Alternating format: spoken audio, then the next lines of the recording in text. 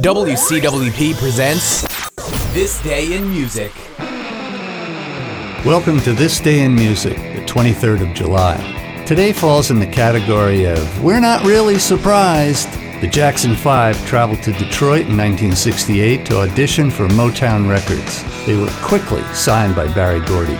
In 1979, Iran's new leader, Grand Ayatollah Khomeini, banned rock and roll as a corruptive influence on people. This eventually inspires the Clash song, Rock the Casbah. 2001 saw Megadeth banned from playing in Malaysia. Authorities thought the band's albums contained unsuitable imagery.